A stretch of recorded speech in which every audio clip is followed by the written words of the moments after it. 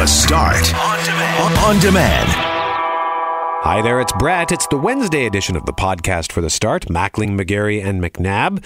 Today we're going to talk about electric cars. Polo Park, right outside the shopping mall, there is a charging station, a fast charging station for electric cars. So we'll talk about whether or not you would consider getting an electric car.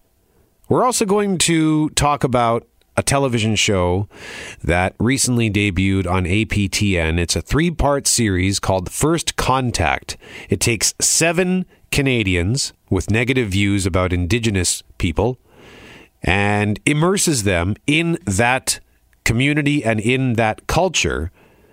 It's meant to be a show about reconciliation. Well, there's an author, a renowned Cree author, who doesn't like it. And he's going to tell us and tell you why. Former Mayor Glen Murray is in town. He's the keynote speaker at a Livable City conference hosted by the Winnipeg Chamber. And he's got some thoughts on how Winnipeg has progressed since he was the mayor. And he's going to tell you why he thinks Portage and Main should be open. And he's got some pretty compelling arguments. Regardless of what side you're on, what team you're on, it's hard to ignore what he has to say. Reggie Cecchini's in Washington, where stuff continues to hit the fan. And the Winnipeg Symphony Orchestra this weekend has an incredible show lined up for you involving the Beatles.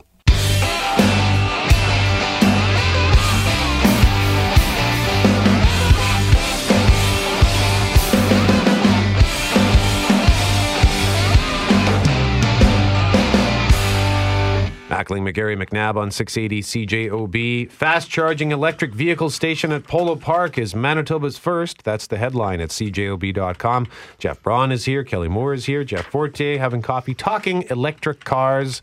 Kelly Moore, would you get an electric car? Would I or yeah, did? would you? We've been thinking about it. Really? For the last one. You know, our cars are, well, mine's almost paid off. My wife's has been paid off for a while now. So when you don't have that car payment, and the car runs fine. And, you know, we were just talking off the air about oil changes and that. One thing we do, we make the investment to look after our vehicles.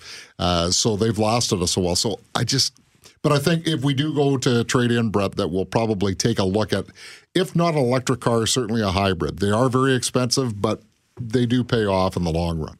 Yeah, we got a text here from Mark who is saying as far as the electric is concerned, he says, and we'd have to check this, of course, but without incentives in Manitoba, it would take 6 to 12 years to break even at 16,000 kilometers per year of driving. But if you're hanging on to that vehicle, as you said, well beyond its car payment, then that would certainly pay out. But also, I personally drive way more than 16,000 kilometers per year, so it depends on what your commute is, where you're going. Well, and the price of gas is, wait till gas gets to $1.80 or $2 a liter. I mean, that could be in our future, right? So that could be an absolute game changer. It's more of a trust thing for me because we've been talking about it a lot, but I keep thinking about batteries in winter and how they last. And I know they keep saying it's fine. I know that, but I'm imagining myself on the highway in minus 40 and that battery just going the same way my cell phone still does. Yeah, that was the education I received yesterday listening to Robert Elms with Julie and Richard, and found out a few things about electric cars that I did not know. And one of them was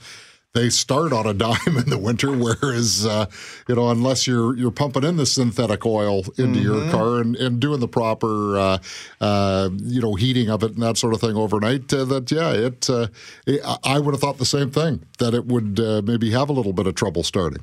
The only thing I would worry about is like going on a long highway trip, knowing where these chargers are and that, you know what I mean? Yes. Because that would seems like a horrible mess to all of a sudden have the thing just die on you in the middle of Saskatchewan, where I assume there are no chargers. Yeah, you'd really have to do your research, right? Yeah. Like it's not like you can sort of roll the dice when you've got a little bit of gas, because eventually you're going to find a gas station sooner or later, even on the highway. But, even on the highway, though, you might be in a stretch where... Sure. You go through northern Ontario if you're driving to Toronto from Thunder Bay to Sault Ste. Marie. There's a stretch there where...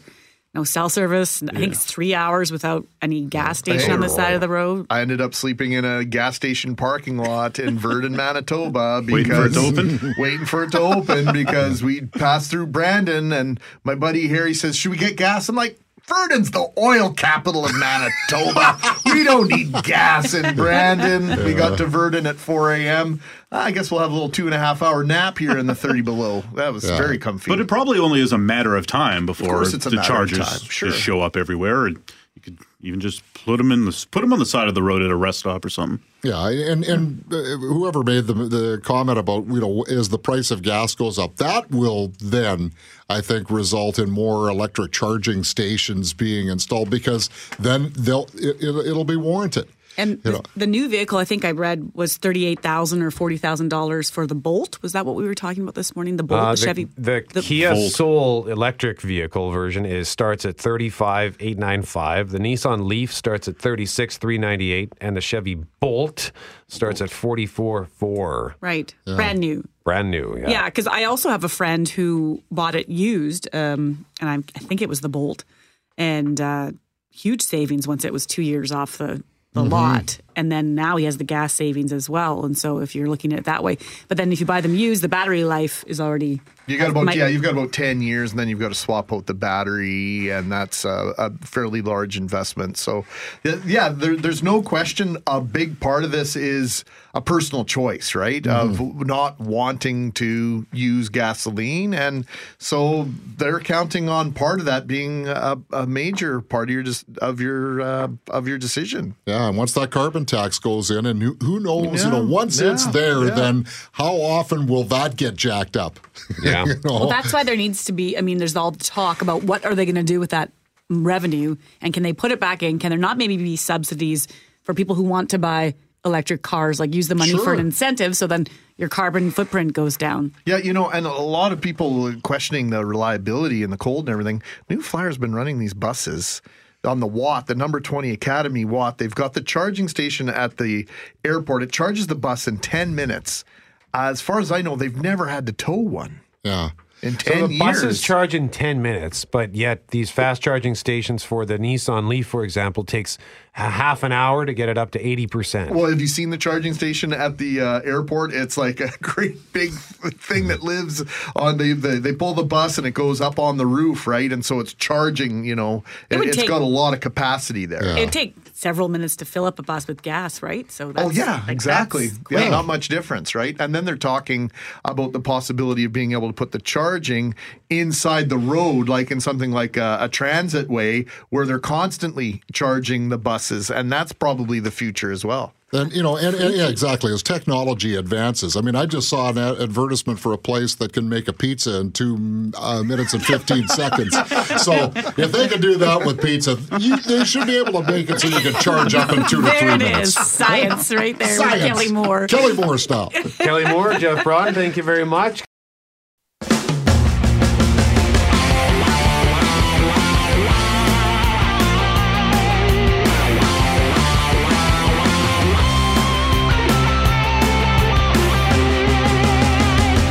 Right now, we want to talk about something we talked about, I guess, about a month ago as we teed up this new series from APTN. Yeah, First Contact. It's been showing. They did an extended run of it, started last Wednesday on APTN, and I believe it's now available online if you'd like to catch up on it. And the producers have been absolutely thrilled by the response to this production. I've spoken to at least one person that works at APTN. They've been overwhelmed by the response to this program, but it's not been unanimous, Brett. This idea that this is the way to tell the story and to create a sense and a platform for reconciliation. So let's first hear a bit of what the trailer sounds like, just to give you an idea of what this show is about. I think of alcoholism. I think of drug abuse, a whole bunch of partying and flop houses. They just always get money and handouts. How are they the worst off when they're given so much? We are being made to pay for something that we didn't do. Where's my money going? They don't paint their houses. They don't fix windows. Welfare's not a career. They're angry at white people. They want you to feel sorry for them. Get off your ass if you're unhappy and go do something about it. Feels like it's just a lost cause at this point. I would like to take this opportunity to welcome all of you to my community so that you can see with your own eyes experience with your own bodies and feel with your own hearts what this community is really about. This could be not so bad, it could be good, or it could be like, holy, what did I just sign up for? I have not been to a reservation ever. We are going to stick out like sore thumbs.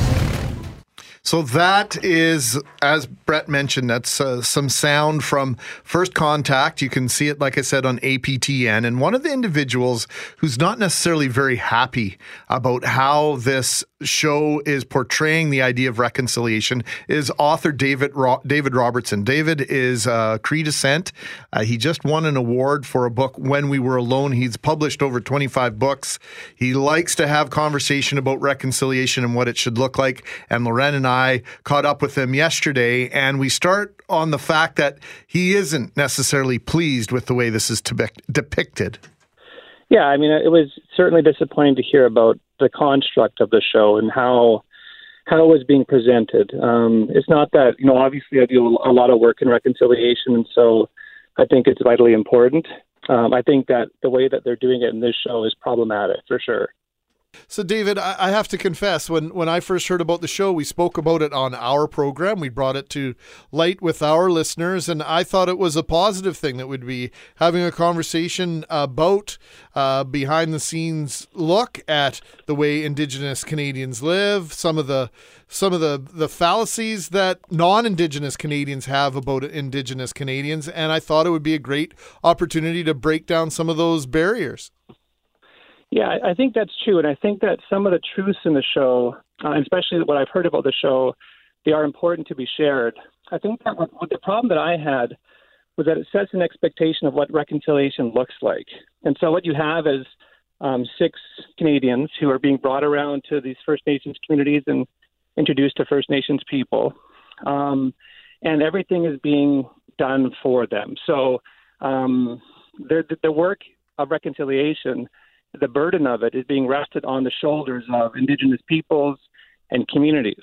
And that sort of feeds into the sense of entitlement, I think, that we need to step away from, where reconciliation, to me, is this collaborative effort where everybody needs to understand that the role that they have, and we need to enter into that role, that whatever that role might look like for us, understanding that we have work to do as well. And this show, I think, is setting up an ideal of reconciliation that is that we have all the work to do as Indigenous peoples. And historically, I think that that is shown to be a problem. And I think it will create more work going forward in how this show is presenting it. And that's my view on it. And the work that I've done going out to schools and communities and sharing these truths, I have seen that the process looks a little bit different from my perspective. And so I just think it creates a false expectation of what it should be. Meaning that what we see or what the perceptions are or what the stereotypes don't lay those at the feet of the Indigenous community to break down those stereotypes, see for yourself that they weren't perhaps true to begin with. Is that more what you're getting at? Yeah, I think that, so it's not up to us, and it shouldn't be up to us to prove to somebody that we aren't the stereotype that they believe in, And I think that's really important distinction about this show is that it shouldn't be our responsibility to prove our worth. And this show is asking Indigenous peoples and Indigenous communities to prove to these Canadians, these 6 participants in the show, that we are not the stereotype. And I just don't think that it should be an expectation that we should be set upon us, and I think this show does that. And while I respect a lot of the people involved in this show, like I know Michael and I know Kevin Lamrou, and they do really important work. I just think that someone who watches this show may come to understand reconciliation differently than how it should really look. And for me, how it looks is kind of what we're doing right now. We're not sitting across from each other, but we're on the phone with each other. And we're having an open dialogue. We're learning and listening to each other. And so what I feel comes from that is that when you're given that gift of knowledge, when I tell you things about Indigenous cultures and history and communities and the contemporary issues that we deal with, that then you can then share that knowledge with somebody else who needs to understand something that they don't.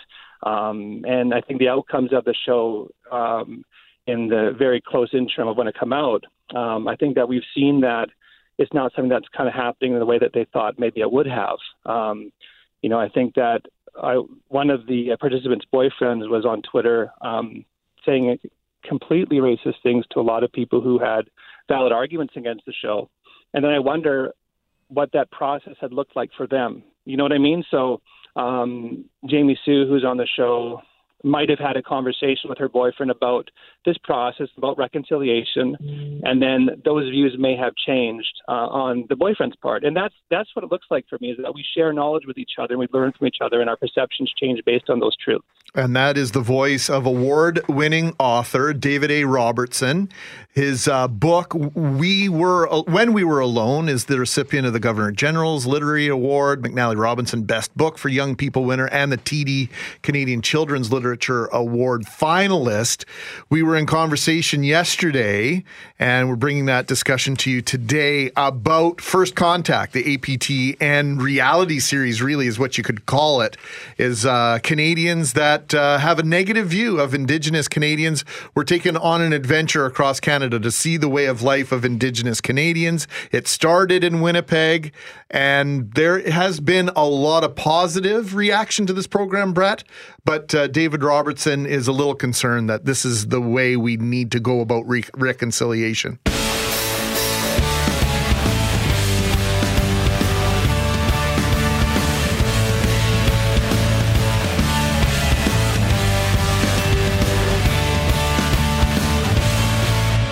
Right now, we want to introduce one of the former mayors of Winnipeg.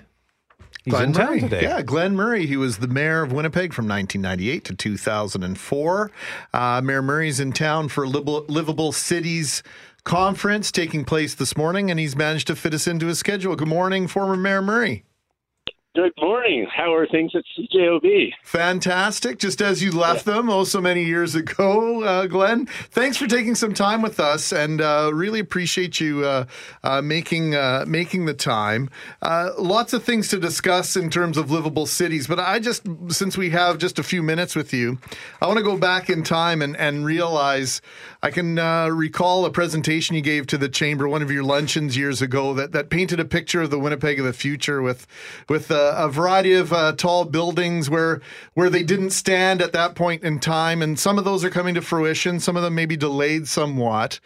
And some of the other projects that were born during your administration have certainly become a part of the landscape and part of life here in Winnipeg, none larger than Bell MTS Place. I want to ask you two questions. The first one, how did you feel watching the NHL playoffs last year and the fervor and excitement that was created by the return of the NHL, then to NHL playoff success for the Jets? You must have had some pride in that. Oh, it was huge. It was great. It was amazing working with Mark Chipman and David Thompson and the City Council and the Premier and putting that together. It was an extraordinary. And to see the Jets come back was pretty exciting. And to see the success of it, I think that per seat, I think, is about the third highest ranked facility in North America for generating revenue. And the team's fabulous. It's so exciting to see it back. And to just walk through downtown Winnipeg, to see the Human Rights Museum and the bridge and Waterfront Drive. It's a phenomenal city. So, and if there's confidentiality here, I understand. But I've through the years heard that it was the city of Winnipeg that insisted that arena be 15,000 seats, not the 12,000 seat arena that maybe had been discussed when that project was first envisioned by True North. Any truth to that? You know, it was really Mark and. The story was before I got elected mayor, Mark Chipman and his brother Jeff, and I went out to the Fixed Coffee Shop and had a long conversation about where that arena could go. And I think the original idea was to put it sort of south of the convention center near what was then the North American Life building, but the province owned that land. It was the Workers' Compensation Board, and the chair at the time didn't want to sell us the land. So it ended up on the Eaton site, really as the second best alternative, and the fact that the Thompson family that owned it was interested in potentially putting that asset into an arena. And on that site, you had a number of different options. And when we looked at the success of other small markets like Pittsburgh, Green Bay, they had what I would call right-sized arenas. They weren't too big, and the NHL at the time was insisting on an 18,000-seat arena. And through Mark's persuasion, we realized that the average attendance for an NHL game was 13,000, and that a 15,000-seat arena would probably work better economically. And the other thing is, it's got a lot more premium seats, so it doesn't have the big boxes that the Air Canada Centre had, but it's got a lot more premium seats, really tailored to mid-sized businesses, which make up the people who can carry the freight. And so the design of that facility is really uniquely styled for Winnipeg, and I think it's been successful because it was a made-in-Winnipeg design. So the conference being hosted by the Winnipeg Chamber of Commerce, building a smart, livable Winnipeg for the 21st century. I'm sure you're aware that of the plebiscite happening in our civic election this fall on Portage and Main. Wondering if you have an opinion you'd care to share on Portage and Main and the reopening. Well, if you read the Free Press today, an op-ed that I wrote on that. Yeah, I think it's the biggest pullback to growth in the economy. I live in Calgary half-time and live in Toronto half-time, and everyone I know who comes to Winnipeg says two things. The city's beautiful, the museum, the arena, the city's just rocking it, but what the heck is this Portage and Main thing? You can't cross the street. It's ugly. The rest of the city's so beautiful. It's holding it back. It's also probably one of the biggest things for many people who live in residential and suburban neighborhoods. It's holding the downtown tax base down. If you could actually restore that intersection to, being the exciting corner it used to be, a source of pride, the hallmark of the city, you would see significant growth in the value of property. You'd attract a lot more capital investment, and you would see a rapid growth in the tax base. People may remember in 2000 and 2001, a 2% property tax cut that council passed that year became a 4% property tax cut, basically because all of those investments in the downtown that were being made saw such growth in the commercial assessment in the city that when the business assessment grows, it automatically shrinks the amount of money that has to come from the residential sector. So people in the suburbs got a 4% property tax cut that year. So, if you don't care about Portage and Main, vote in the referendum to open it up, because you'll be voting to build the tax base and to reduce the tax burden for yourself. There are a lot of people that don't buy that argument. I'm not one of them. We just heard from the executive in charge of Harvard Developments. We played some audio earlier this morning. That vacant lot that exists just north of 201 Portage, they feel that the fact that intersection isn't open to pedestrians is a big barrier in terms of them developing that lot. Should this be going to a plebiscite, Mayor Murray, or former Mayor Murray? Is this something that should be going to the populace? I think, when I was mayor, we had a plan to open it up with the support of the business community, and I was being told at the time that if I wanted as mayor to attract more capital to our city, and then we had to open it up. It just stranded all those lands. It prevents them from being developed, and that's some of the most valuable land in the city. And Mayor Bowman's come to the same conclusion. He's right on. He understands that if we're going to grow our tax base and reduce our tax burden over time, we can't sit there with our most important land undeveloped. And when you look at the east side of Main Street around Portage, if you look at the land, prime land right at the corner of Portage and Main that's sitting there vacant, that tells you how much it's holding it back. And if you think about how many hundreds of hectares of residential suburban housing is equivalent to the taxes of one good-sized office building. One good-sized office building pays more property taxes than several hectares of suburban residential development. And a city's financial sustainability depends on the strength of its downtown business core and its commercial tax base. And Portage and Main is simply the biggest detriment, I think, in the downtown to real economic growth and to real growth in the tax base.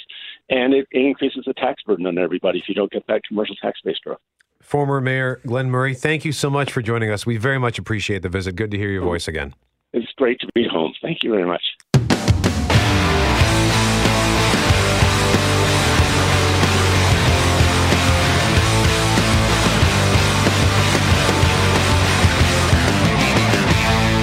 Right now, Greg, we want to talk about stuff that's going on in Washington. Yeah, no shortage of things to discuss down in Washington. Reggie Cecchini, Global National, is there. Reggie, good morning. Hey, good morning. Thanks for taking some time with us. Donald Trump is not in the nation's capital. He is in the Carolinas viewing firsthand the devastation of Hurricane Florence. What is happening on Capitol Hill today is absolutely captivating, has the entire nation and a lot of Canada talking. Absolutely, yeah. The confirmation process for Brett Kavanaugh continues to sit on hold right now. The judge was actually supposed to go up for a vote tomorrow. That's now been canceled. It's because sexual assault allegations have been brought against him by a woman from an alleged incident that happened more than 30 years ago. There's now an opportunity for the both of them to testify before the Judiciary Committee on Monday. Brett Kavanaugh says he's ready to go. The woman who's brought these accusations forward doesn't want to testify. Her lawyer says they want the FBI to get involved first. Now, the U.S. Senate Republicans are suggesting that she'll have just one chance to testify about her allegation. Why are they going out of their way to make this suggestion? Well, look, Republicans want to get this nomination through as fast as they can. They want to get it done basically before the midterms come and go because there's a risk of them losing the House. They say that the accusations have been brought forward. The timing was suspicious in their eyes. The female decided to take herself away from anonymity just a couple of days ago. So they said Monday is the opportunity for you to do this. But the lawyer is saying, look, we don't want to have to sit and testify. We want the FBI to look into this. The Republicans are calling it a delay tactic on the Democrats' part for backing this. Democrats are saying Republicans, by telling this woman that she has to come on Monday, you're basically saying speak up or don't speak up at all and don't come forward. So there's a lot of back and forth on the Hill right now, and Brett Kavanaugh is the one caught in the middle of this, when it comes to his confirmation. What's the over-response in the U.S. To this stand by the Republicans? I know this is a moving target because just yesterday afternoon we heard from Dr. Ford, Christine Blasey Ford, the woman that we're speaking of, suggest and had her lawyer come forward and outline exactly what you outlined for us, Reggie. The idea that the Democrats are politicizing this, but the idea that the Republicans are putting some sort of time limit on this woman's comfort level to come forward and speak. Is there pushback on that?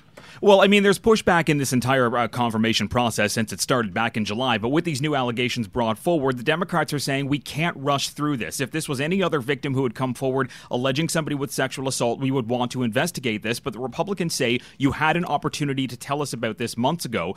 Senator Dianne Feinstein had the information given to her, but it was under anonymity. The female didn't want to come forward. Now that she has, Democrats are saying we have an opportunity to investigate this. Republicans and people standing close to the president simply say there is no more time. We've given all the time that we can. We already had a vote scheduled. We're going to give them Monday to speak, and if they don't want to speak, we're going to have to go forward with that vote. Problem is that even if a couple of moderate senators decide that they don't like this idea and they don't want to vote for Brett Kavanaugh, his nomination will be over. Speaking of senators, Orrin Hatch has been quoted as saying that Brett Kavanaugh wasn't even at that party. Has Kavanaugh said that himself? And if so, Reggie, does that lower the bar in terms of perjury and in terms of lying under oath and in front of this Judiciary Committee? Yeah, well, a couple of days ago, Brett Kavanaugh spent the majority of his day inside the White House calling senators, trying to defend himself and give his interpretation of what the situation is and how he wasn't at that party. The problem is he's really backing himself into a corner here. He says that he wasn't at the party, and he says that the event never took place. There are a number of people that have come forward to back Dr. Ford's story, to say, look, this did happen.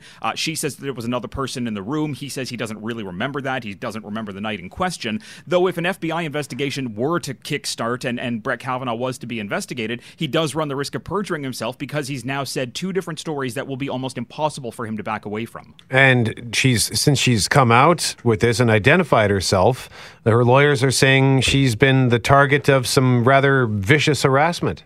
Well, she's being attacked from members of the Republican Party. She's being attacked from people in the community. She's being not so much attacked by the president, but he's very clearly putting his support behind Judge Kavanaugh. Yesterday in the White House, he was saying he feels very badly for Judge Kavanaugh, for his wife, and for his children, and that he hopes that the, quote, other party will come forward to speak. This is how the president typically acts when there's a case of sexual assault or a sexual misconduct against somebody that he's backed. We've seen this before with Roy Moore.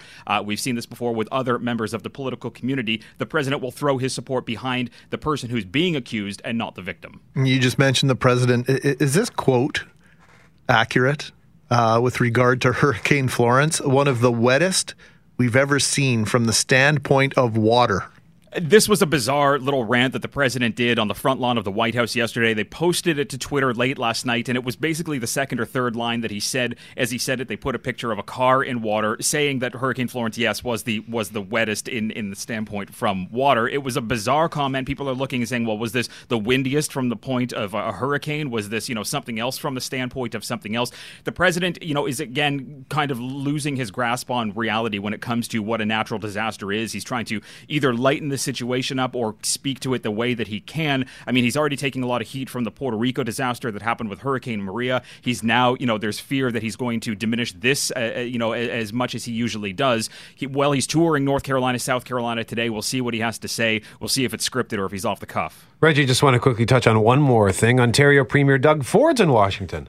He is. He made the announcement a couple of days ago that he'd be heading down to the embassy. Trade talks are set to start up again. NAFTA negotiations. Foreign Minister Freeland is back in Washington today to kickstart those negotiations. Doug Ford says that he's coming down to the Washington area to kind of ensure that Ontarians aren't going to be affected negatively, however these NAFTA renegotiations are going.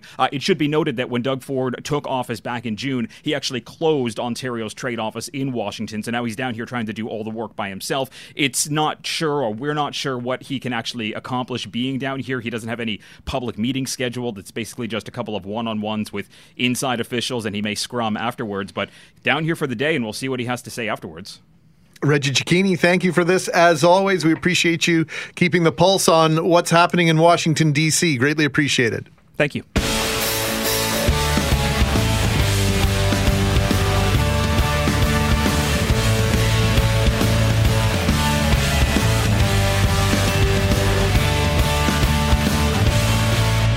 Mackling McGarry, sort of McNabb today. She's off at the convention center doing a Habitat for Humanity, hosting their breakfast today for their women's build. And our guest, Julian Pelicano, president and conductor at the Winnipeg Symphony Orchestra. The reason why Julian is here is because something happening this weekend.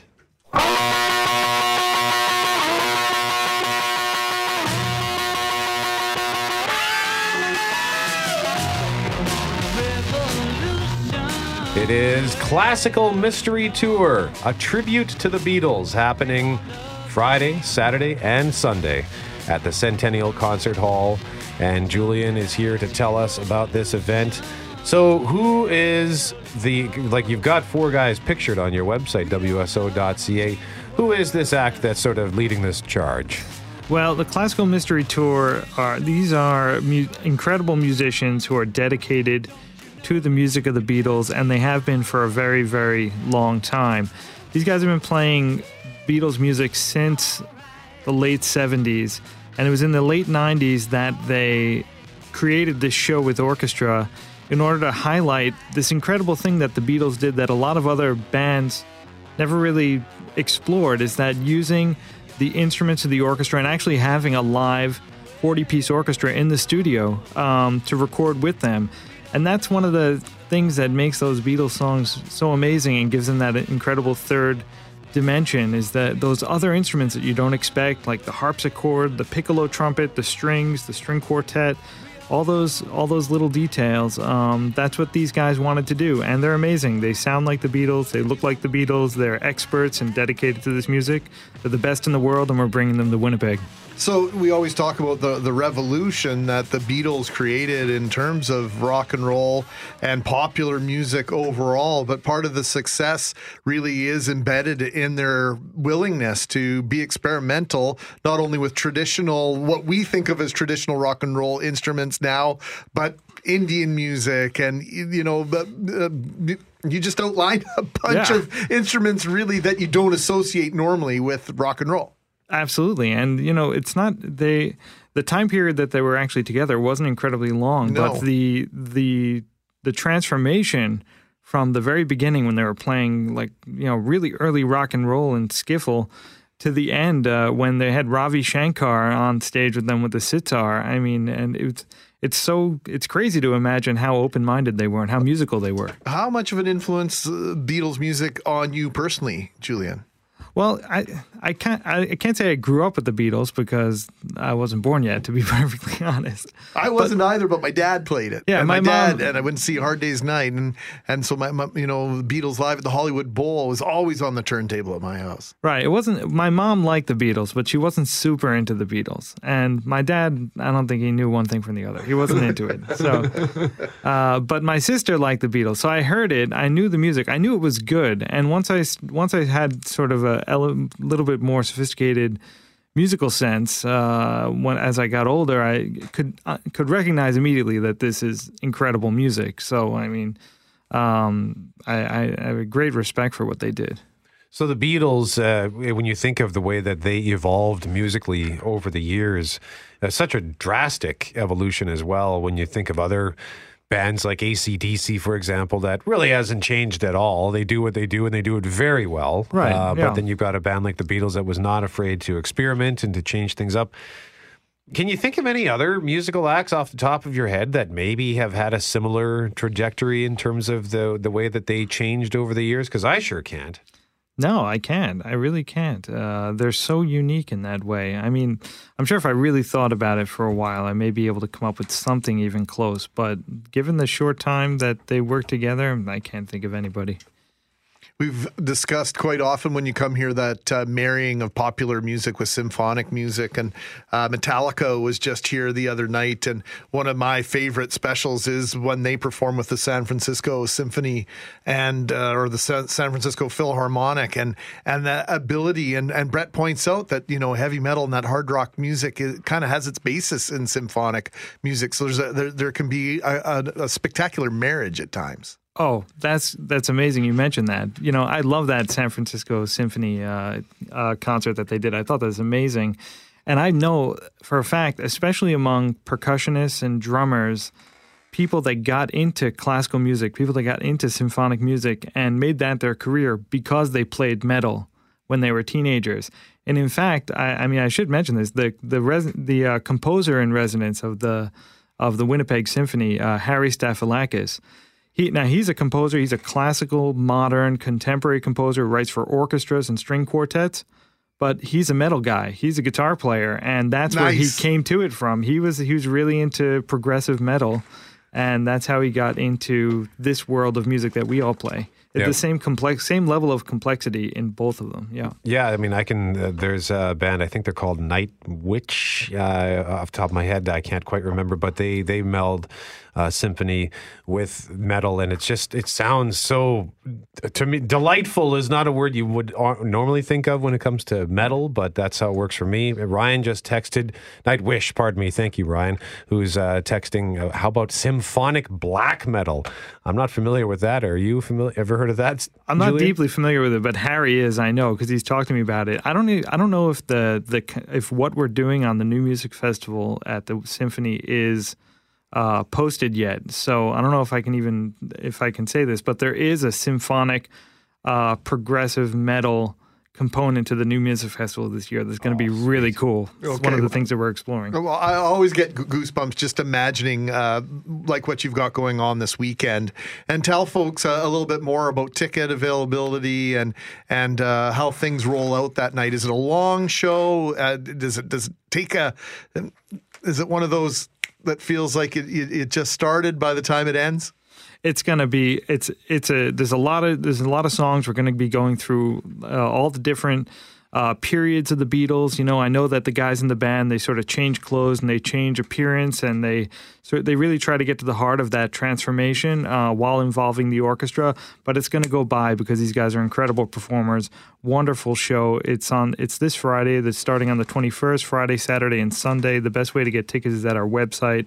And you're going to hear songs, the songs you love, but those incredible songs that involve orchestra, Penny Lane, that incredible trumpet solo, Live and Let Die, we have that on there, the Paul McCartney tune, Imagine, the John Lennon tune, Sgt. Pepper's is all on there, all the Sgt. Pepper's tunes with the orchestra that are incredible, Eleanor Rigby with the string octet. I mean, these things that, it's when you hear them live, I mean, there's one thing on the recording, but when you hear them live, it's a different experience because you actually see also what went into that. Like all those layers that are on the record, you can actually see them there on stage. And with Paul McCartney coming to town on the 28th, there's that kind of heightened excitement around the Beatles, and people may be listening to more Beatles music right now than they might otherwise. Absolutely. If you're going to the Paul McCartney show and you want to just get ready for it, you need to come to our show. A good primer. Yes. What about songs that you might, Beatles songs that you might not necessarily think of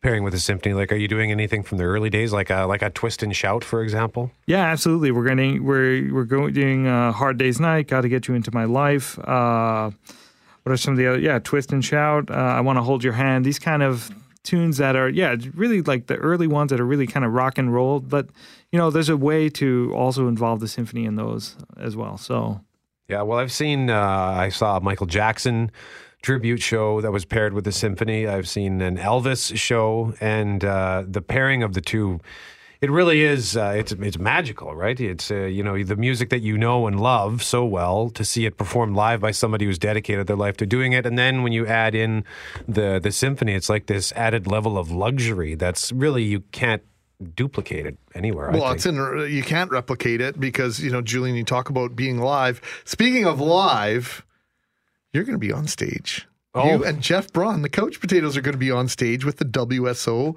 later on this season. We have to talk about this. What's going on? Yeah, Star Wars versus Star Trek. We've gotten the sense that there's a lot of buzz around this particular concert. I mean, it's really piqued the interest of many, many different people, and we keep hearing about it. So, I mean, I'm excited for it. Yeah, you've already put together the show, so we're excited to go over that. It's happening in February, February 22nd to February 24th. You can get tickets for that at WSO.ca.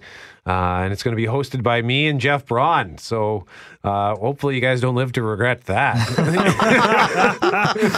What did we do? It's going to be fantastic. Well, we need you. You guys are the experts. We need you guys. And, the music from those movies, I mean, the whole reason to do it with the symphony is that the music is incredible. It's crazy. I mean, it's so good. And it comes, a lot of it, both from Star Trek and Star Wars, comes straight from those composers being influenced by the music that we play all the time, all the classical symphonic repertoire, especially the stuff from the 19th century and 20th century. And so the difference is that the Star Wars music is all composed by one guy, John Williams, whereas the Star Trek music, they employed a dozen different composers to create the music for the TV series, all the different TV series, all the different movies. And so each one has this kind of unique sound. So that's really the musical difference. And we'll have to just figure out the verses part. I don't know how that's going to work, but yeah, I don't either, because I think Jeff and I are both Star Wars guys. So one of us is going to have to flip. Well, we need to get a Star Trek person in the mix somehow. Yeah. We're going to have to fight over who goes Star Trek, I guess. Maybe we'll take you for some EMDR, get you hypnotized into believing that Star Trek is your favorite, Brett. So this weekend, once again, Friday, September 21st, Saturday, September 22nd, Sunday, September 23rd, Classical Mystery Tour, a tribute to the Beatles. Since its initial show in 1996, Classical Mystery Tour has performed with more than 100 orchestras across the United States and around the world. So when the symphony gets in a group like this that has performed with orchestras, is there any awkwardness at first as you're trying to get to know each other, or do they just kind of come right in and know exactly what they're doing? Oh, no, they're incredible professionals, just like our symphony players. We walk in the room, everyone knows exactly what they're doing, and we just work to make the best show we can. Which is not difficult when you're working with musicians of that caliber, both the symphony players and musicians in a group like the Classical Mystery Tour. I mean, it's very, very smooth, and because the level is so high. Tickets available at WSO.ca. It's going to be an awesome show. If you're a Beatles fan, or even if you're not a Beatles fan, it'll just be great music. Like we've said earlier, you don't have to be a fan of the Beatles to appreciate their influence on music and the importance of their music. And backed by the Winnipeg Symphony Orchestra, how can you go wrong with that? Julian Pellicano, conductor at the WSO, thank you for joining us as always, man. Good to see you. Thank you guys very much. Always a pleasure to be here. The Start on Demand is available on Apple Podcasts, Google Podcasts, and anywhere you find your favorite podcasts.